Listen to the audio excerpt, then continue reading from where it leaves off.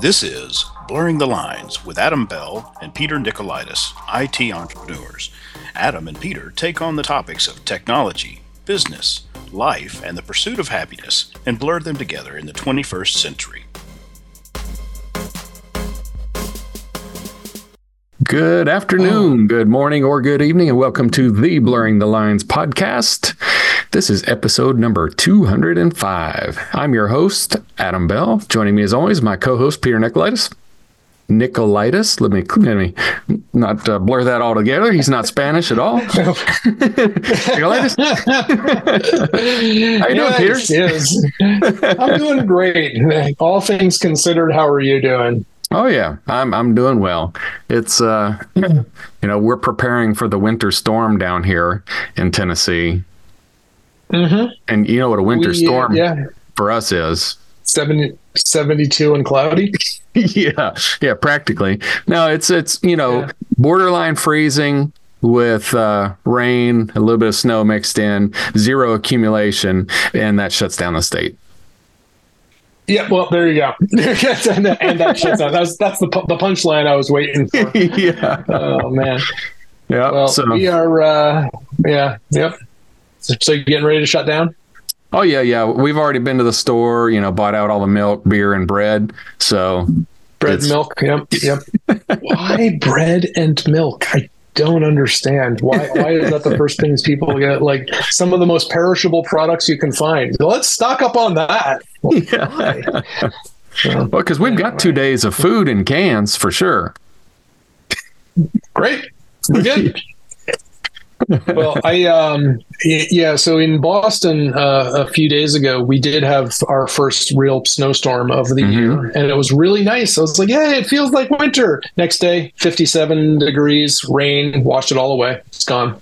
Well, that's good. But I'm coming to you live dear listener, probably not, from Vermont, where we still have several inches of white, fluffy powder on the ground. So it's much colder and snowier up here right now. All that snow. And it's getting colder. Oh yeah. I'm here for a few days because my dad's out of the house for a while, and I'm just monitoring the place and making sure that the fire stays running because it's primarily wood stove heated here. Oh. And the temperature is supposed to be steadily dropping down over the next, it's just getting colder and colder. Tonight it's going to be below freezing. It's like tonight I think it was in the 30s, tomorrow in the 20s, the next day in the teens, the next day the lower teens.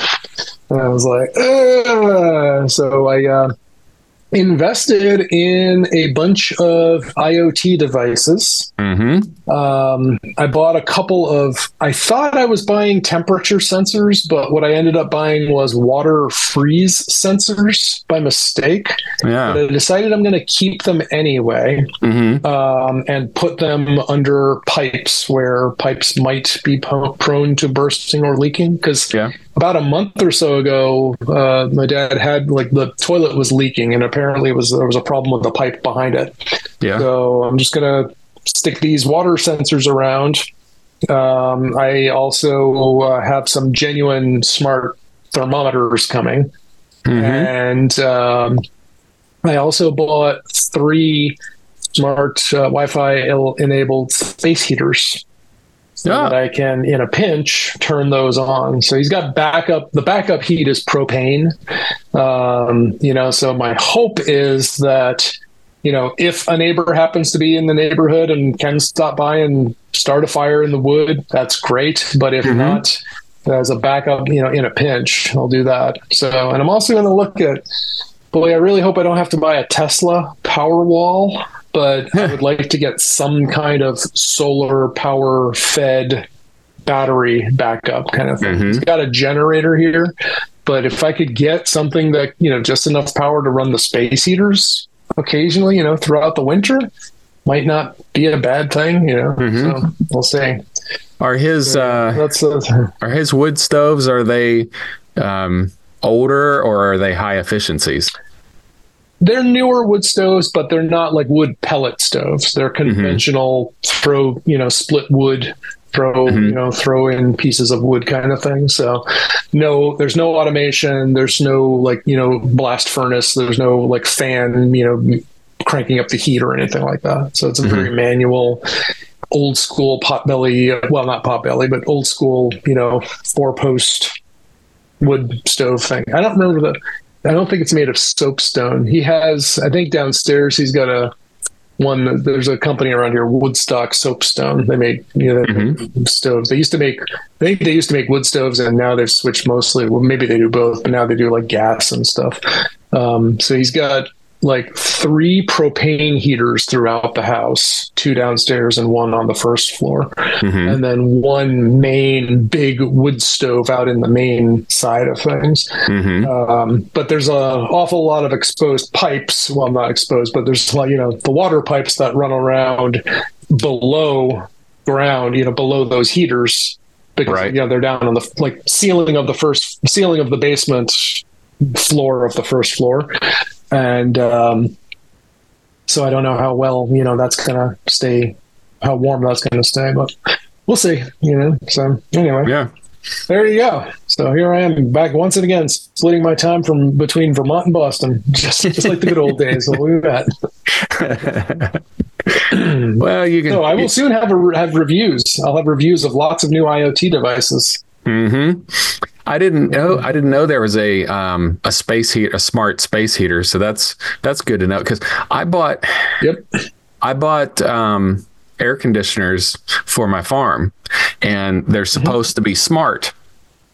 Well, they are not smart. I can't get them programmed. I mean, I'm an IT guy and I can't get them programmed. And I thought maybe it was a firmware issue, and I thought maybe it was a slow internet when I had satellite there, because it wants, like a lot of devices, the first time you connect to it, it kicks off, you communicate to it. Once it realizes that you're going to talk to it, then it'll do an ad hoc wireless between you and it to communicate.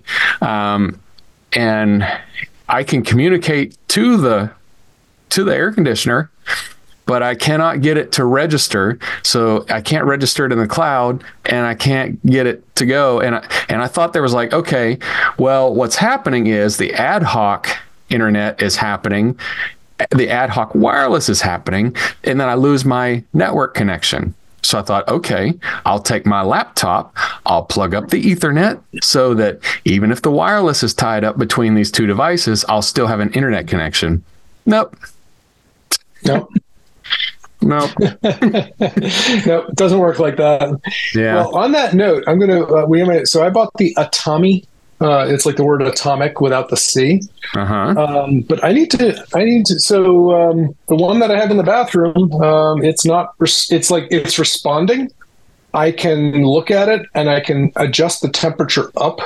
The lowest these temperatures will go is 60 degrees. And it says that it's 67, but it also says that it's on. So real-time review, I'm going to just go and take a look at this one.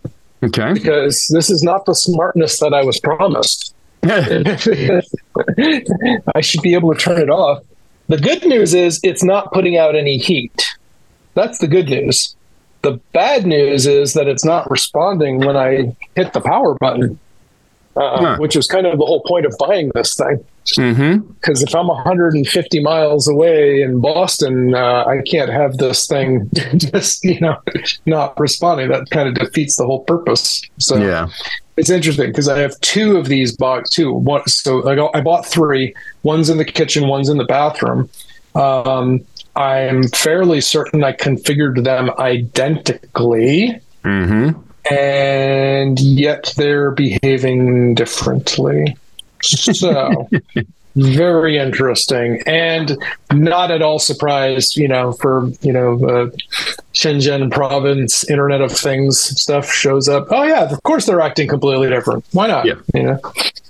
Yeah. So at home I've taken big steps to upgrade and get everything Apple HomeKit compatible, which generally means that the price is higher on all the stuff that I'm using. Mm-hmm. Here, I was just like, I just need something that's going to work, but apparently maybe that's too much to ask too.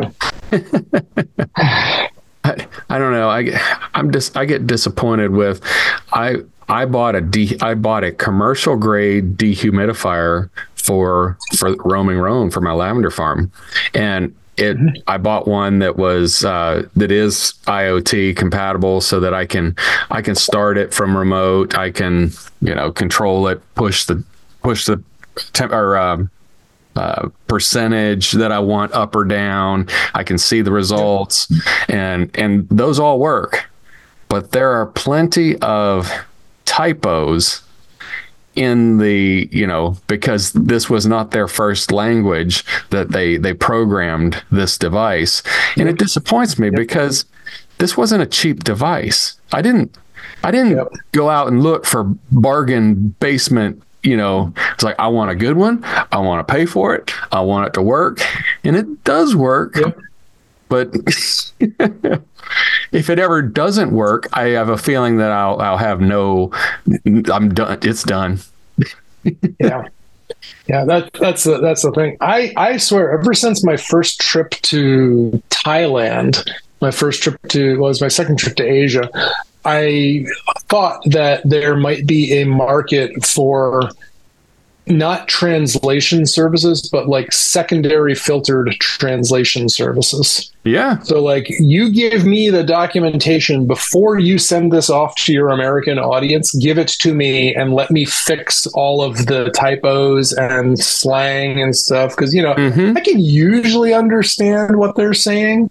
Yeah. But like, it's not the best way to put it, or we don't say that or something, so even like I bought Eufy products, Eufy from Anchor stuff, clearly not built in this country, and it's just like, it wouldn't take much to just clean that up a little bit. So, but they're trying to save on every penny, so I guess I shouldn't be surprised. It doesn't seem like, it would be a one-time cost. So it's not like you're constantly translating. Yeah. Well, I mean, if you're constantly generating out new documentation, you are. Well, yeah. So what else? What else is on the docket for today? Oh, Peter's IoT woes. Besides that, so do you take pictures with your phone? I do.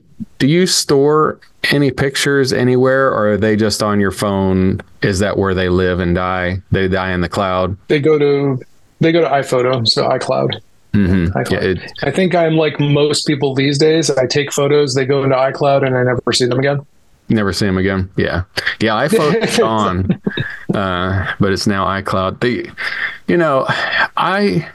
I take a lot of pictures, but I did a lot more on my digital SLR camera for a long time, and because they were better than anything we could do on our phones. Now our phones, the DSLR is always going to be a little bit more, because it's always going to have a better lens. I mean, it's the difference between a $1,500 lens and whatever Apple or Samsung or whatever they're not putting a $1,500 lens in their $1,300 phone. So anyway, I used to do Picasa. You remember Google's Picasa product? I do. So you have your files downloaded, and it stored them, indexed them. You could find them. And one of my favorite things it would do is, so like when I went on a trip, I'd go through and I'd star all the good ones, because I took, I may have gone to a beach and I took 5 pictures of the beach, trying to get one good picture. And then I go through and I want to star the best of them. And then I want to do an auto adjustment. And you build out your filters to what an auto adjustment means to you. But I go into that, I hit auto adjust, it brightens, enhances the color slightly. And, so it was really nice. I could do that. Well, Picasa went away. It went to Google Cloud, Google Photos. And the only way you can do that is in the cloud. So you've got to upload all your pictures into the cloud to be able to modify them, to turn around and download them back. So Yeah. I was wondering if you had any, and I have Adobe Lightroom, and Adobe Lightroom will do everything Picasa used to do in a much harder way. Yeah. Where before I just hit a button, say auto levels, hit a button, it'd go bloop, bloop. Yeah, and then if I want to do that with a Lightroom, then it's hard. It's hard. Yeah. You got to be intentional with all your pictures. You can't just go in there and do quick fix and move on. Well, yeah, I mean, the problem is you realize, of course, the problem is caused by you using a professional grade tool for an amateur product or an amateur project. Yeah, because I just want to do an amateur. I want the professional tool when I really want to dig in there, when I really want to make a nice picture. But for the most part, a 4x6 picture is not real high quality. Yeah, in general. No, I use iCloud. I take stuff in, and my use case in general is, I'm heavily using the recent photos, looking for something I just took a picture of recently or something like that. But and then, like, where was I? Like, I was searching for photos of my first trip to New Orleans, for instance. But apparently I wasn't using iPhotos back then or iCloud then because I couldn't find any of them. Yeah. So, but I'll look in, like, I'll sort by location.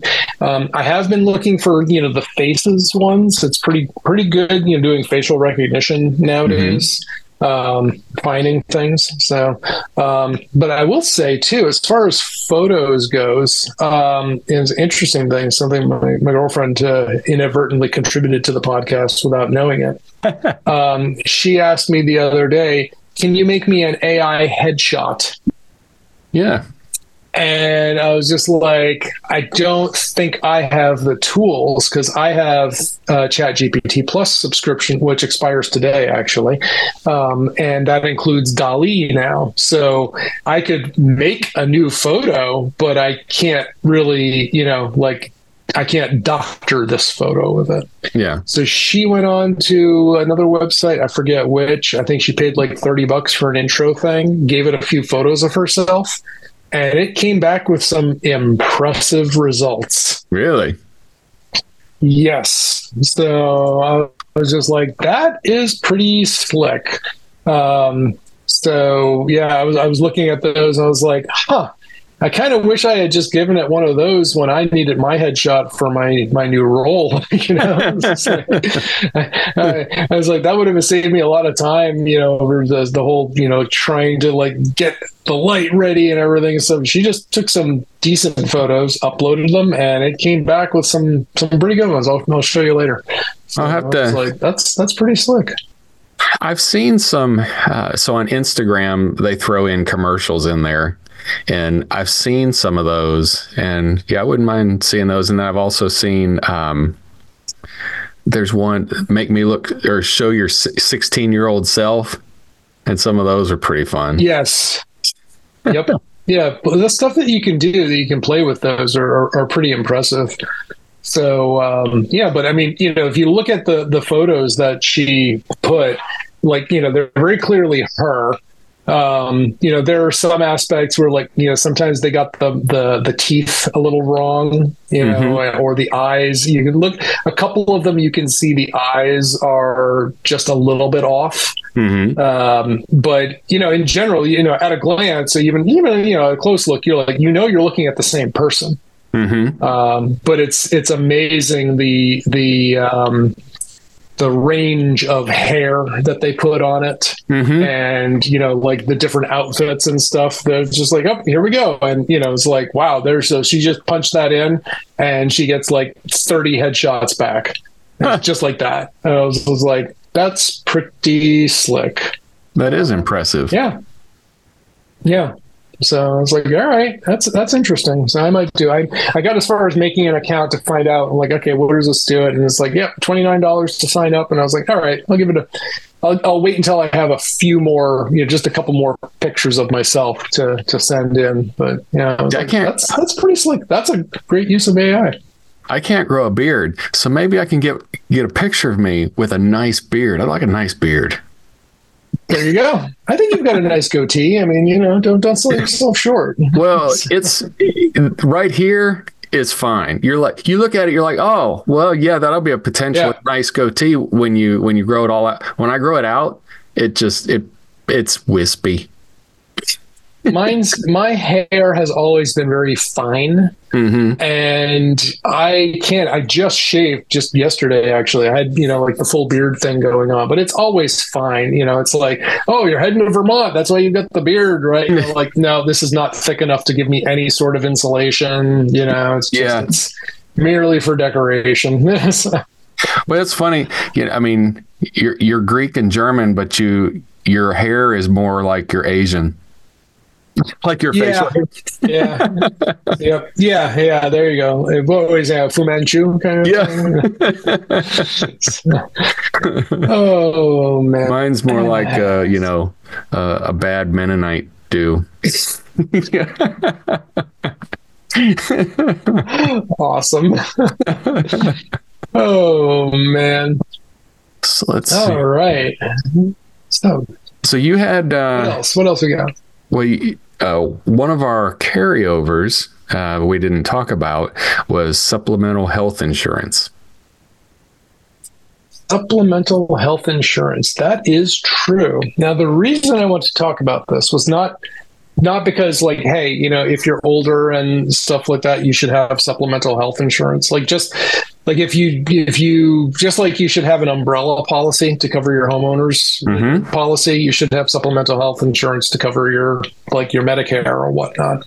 My parents do, and it's very good that they do, because the $500 or so a month he's paying is a bargain compared to the stuff that my father's been getting. Yeah. But the reason I brought this up is I was on the phone with my dad, and so he gets his supplemental health insurance through I think United Healthcare, through AARP, essentially, right? That's if you're going to be an AARP member, that's the reason to be a member, right? Because you get semi-affordable. Affordable is a loose word, but affordable health insurance. So you get supplemental health insurance, and we wanted to cancel the policy for my mom because my mom is on Medicaid. So she's got full boat, Medicaid, long-term, everything is covered, right? So there's no sense for my dad to spend, my mom and dad together to spend 500 some odd bucks a month on something they don't need anymore, right? They don't need it. Medicare, you need it. Medicaid, you don't need it. So we called United Healthcare, and we had this discussion with the person on the other line. And he said, yep, you're going to need to send some documentation. You need to call this number. It's a different number. You need to send some documentation, and then we'll cancel the policy. And I tried to help my dad with it, but I ran out of time. I was like, look, just Dad, call this number and tell them that you want to cancel, and he was like, well, I just want to make sure they cancel it for my mom and, for your mom and not you. I'm like, or not me. I was like, yes, I get that. Just call this number, tell them to cancel the policy for mom's name, not your name. Okay, fine. He calls me back saying they want me to send the power of attorney and guardianship paper documents that I have for my mom to them.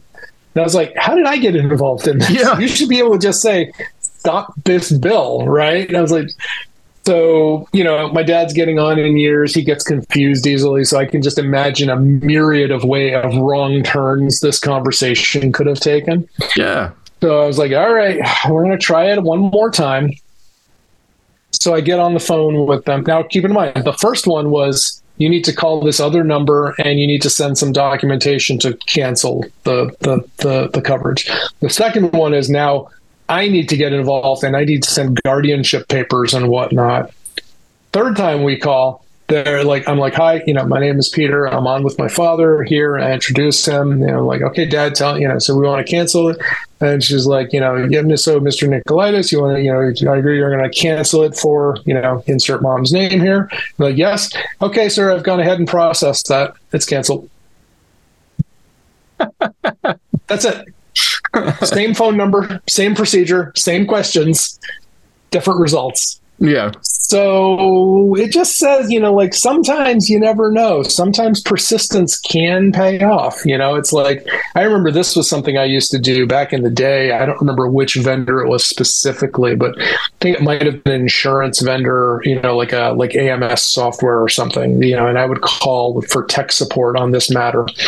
And if I wasn't getting anywhere, I was like, okay, sorry, thank you, I have to go. Hang up, call back, get a different person, totally different results. So, it's something to think about. If you're not making progress, it could be the individual on the other line. So maybe sometimes it's worth just trying again. So, There you go.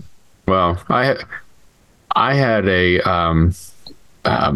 box store that had a credit card, and I'm helping my in-laws with their finances and making sure their bills are getting paid. And I called this store and I said, I need to know the payoff amount. I know where to send a check. I need to know the payoff amount. I said, you're going to need to give us the account number. And I said, I don't have the account number. I have the person. I have their social security. I have all of their vital information, but I do not have the account number. Well, sir, we can't give you the payoff amount. And I said, I know you're protecting from fraud. I understand this. I'm also protecting from fraud. But by me knowing the amount, without all this, I can't pay you off if I don't know how much to pay you. So that means I'm not going to pay you anything. And I understand. And I know with a bank, you can call a bank and say, well, my last deposit for authorization, my last deposit was for $112.14. And that is a form of authorization. But you can't do that with a credit card. I mean, you can't do, I can't get any further. I don't want to change anything. Just give me a dollar amount so that I can pay it off. No, we can't do that. Nope. Oh, brother. Yep. No, I know the feeling. It's just, and that's the thing is like, that's probably a process date, but it could also be a person on the other side just doesn't know what they're talking about.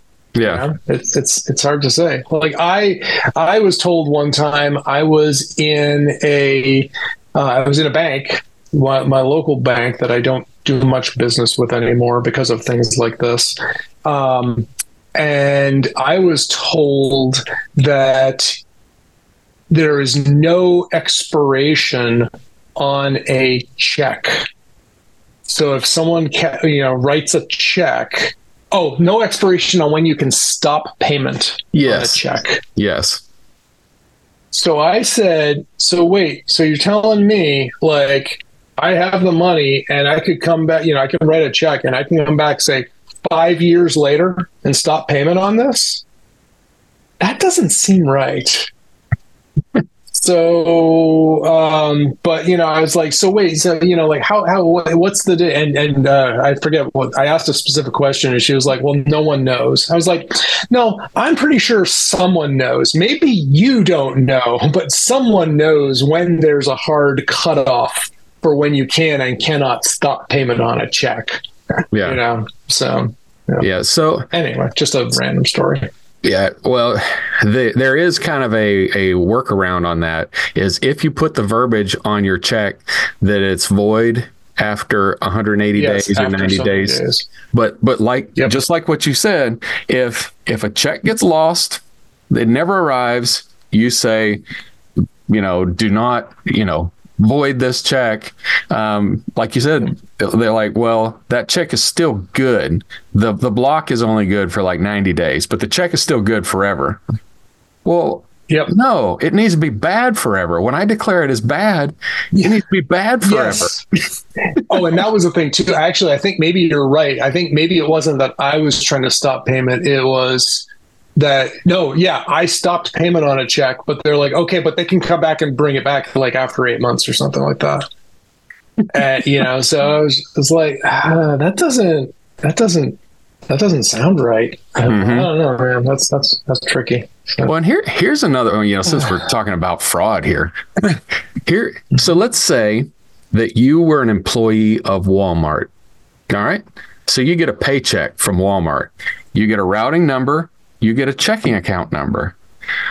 Well, if you go into some sort of ACH processing, you can put that in there. Like you can put that information in there. You could guess that it's a checking account. If you could do a little bit of social engineering, you could find out where their bank is, put the address in, their phone number and everything. And you could process an ACH as long as you don't do anything that raises a red flag that they block you. You could still pull ACH for a long time.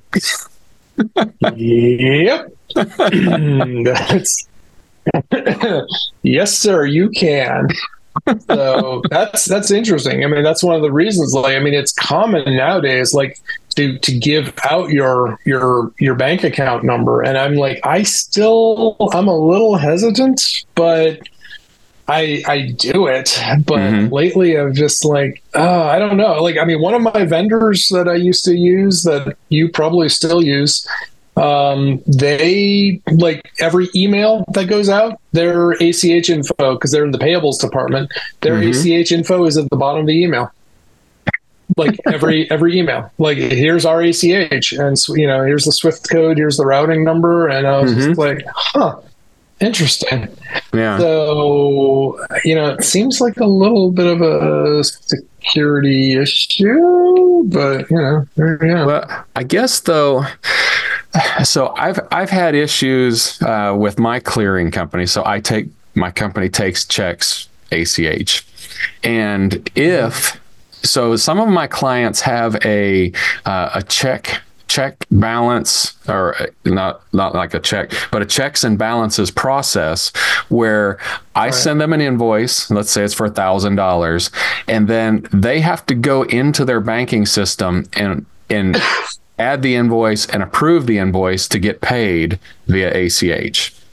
If they don't do that, then the ACH will automatically be rejected because they didn't authorize it to prevent this from happening. But here's the problem. If my client rejects an ACH that I use to process, my clearing company takes that very seriously.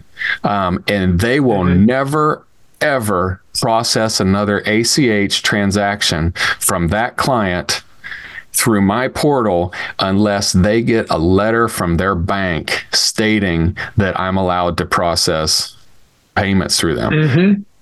I appreciate it. I mean, I appreciate the fraud steps to protect their account. And I guess to a degree, they're protecting me.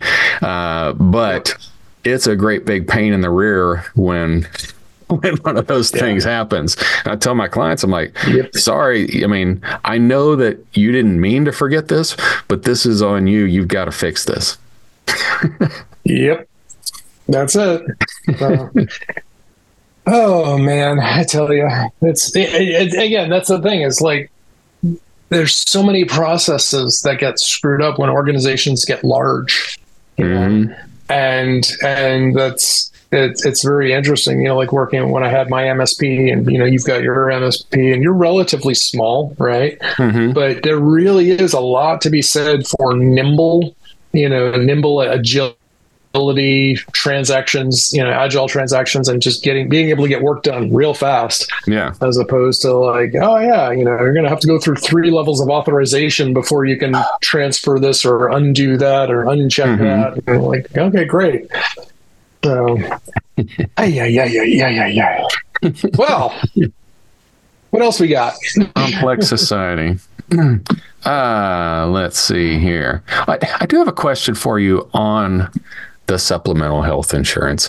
Because I'm taking over finances for my in-laws, and supposedly they have AARP, and I've paid AARP, but do they send you bills? Do they send you bills? Does Medicare send you bills? Where do these come from? Because we're not getting them. So here's the thing, and this is where again I needed to verify, because my father insisted that he has to call AARP every month or United Healthcare to pay the bill. They send him the bill, but I did just find out by looking at my dad's email that it's possible to pay online and to also set up recurring payments. Yeah, you can just give him a credit card and it just goes away. He had been resisting doing that. He insisted, nope, I have to call. There's no way to do it. And so I was like, well, let me call with you. We call, and while we're on hold, it's like, did you know you can pay your bill online? So we couldn't find it. The website that they gave on there was not working. Ooh, giant thing of snow just fell off the roof here. So the website URL and the voicemail was not working. So the person on the phone was able to walk us through a one-time payment portal. Mm-hmm. So I was like, well, at least I could save his, the specific information into 1Password, so he can just go to this website and submit payment. Mm-hmm. And so we did that one time, and then they sent an email, and the email was just like, you can automate these payments, just set up recurring monthly payments. So now that I have my father's Amex card in my hand, I'm going to do that for him. Yeah.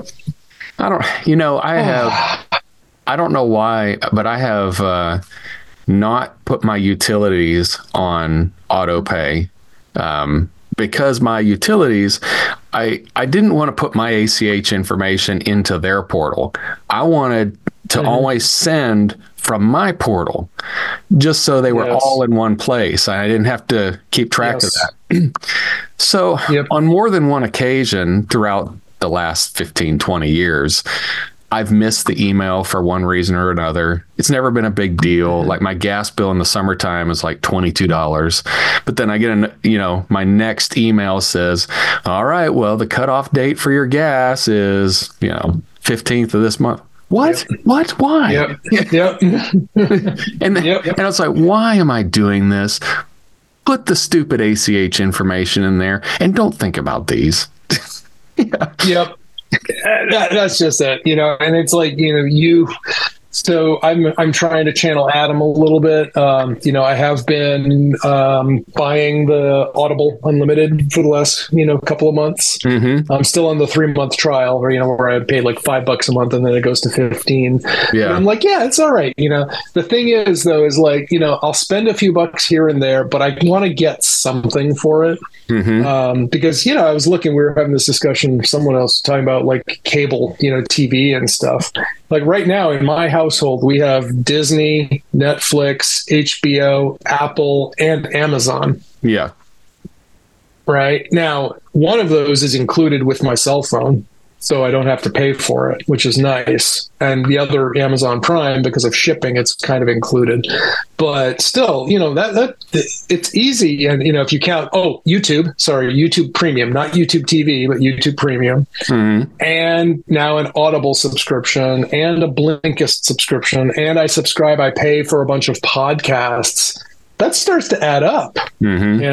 And then sometimes, I don't remember if I did this year or not, I'll donate to NPR or the local NPR affiliate. Mm-hmm. So, it's very quickly doing it, but I still feel like I have a better range, a better selection of things available to me doing it this way than, say, paying $100 to $200 to $400 a month to like Dish Network or DirecTV or Comcast. Yeah. Yeah, we went through our list last episode. There's a bunch of them. Oh, I forgot all about it. Shoot, that was this podcast. Blasted. I knew it sounded familiar. Can you edit that out? Now I sound like an idiot. Well, one thing I wanted to tell you about, and I still haven't figured it out, and I want to find out exactly what it is.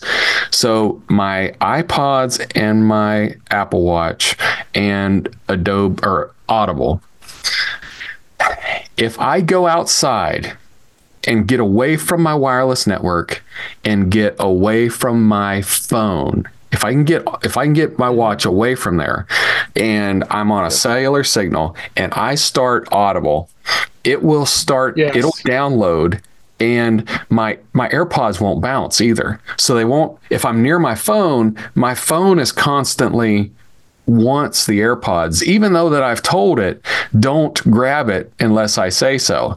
But it wants, it gets near and it wants them. It wants to at least communicate to them. And whenever that communication occurs, then my watch will buffer for like 15 seconds and then it stops because it has detected some sort of sync that wants to happen there. And you start it over again and you get 15 seconds, and you start it over again, you get the same 15 seconds. So if I get outside, if I get on the road, if I have my AirPods and I start my watch on cellular, then I can listen to Audible. Yep. And that's the weirdest thing. I'm not thrilled with the Audible app for the watch. Yeah, for the watch. I have it. Yeah, the watch app, it leaves a little to be desired. For me, big thing I noticed when I was listening to it, like I had the watch and I had the phone and they weren't synchronizing. So I would be like half a chapter in on my phone and I would stop, and then like a couple hours later I'm like, oh, I've got it on Audible, okay, just play, and it starts at the beginning of the previous chapter. Yeah, well, so if you can finagle it where you get the download is completed on the watch, and I don't know, I haven't figured out why it stops downloading or how to keep it downloading. I've tried to keep it open and like just keep touching the app to keep it open, keep it downloading. If you can get it fully downloaded, then it does sync well between the devices. And it seems to sync really well from, if you go to the phone, it picks up whatever the watch got every time. I mean, practically every time. But when I go from, I've been listening to it on the phone and I go to it on the watch, it doesn't always pick up where I was, but it always goes the other way fine. And of course, my phone app always works. I mean, it's not 100% bulletproof, but it's like 99%. It just always works. Yeah. Well, there you go. So it's not all doom and gloom. The Audible watch sometimes works. So on that note, we need to wrap things up. I do have to jump to another call. So, dear listener, if you want to find us, congratulations. You already have, but I'm going to tell you again how to. You can find us at blurringthelinespodcast.com. You can find Adam on the Twitters at sublimecomp.com. And you can find me at nicolaitis.com. I'm also at Nicolaitis at infosec.exchange, which still makes me laugh. And on that note, Adam, I say it is time that we push the big, the red, the button. To contact either us or our guests, visit blurringthelinespodcast.com. If you like what you're hearing, do us a solid and subscribe to our podcast, and leave us a 5-star review in iTunes, Google Play Store, or wherever you found us.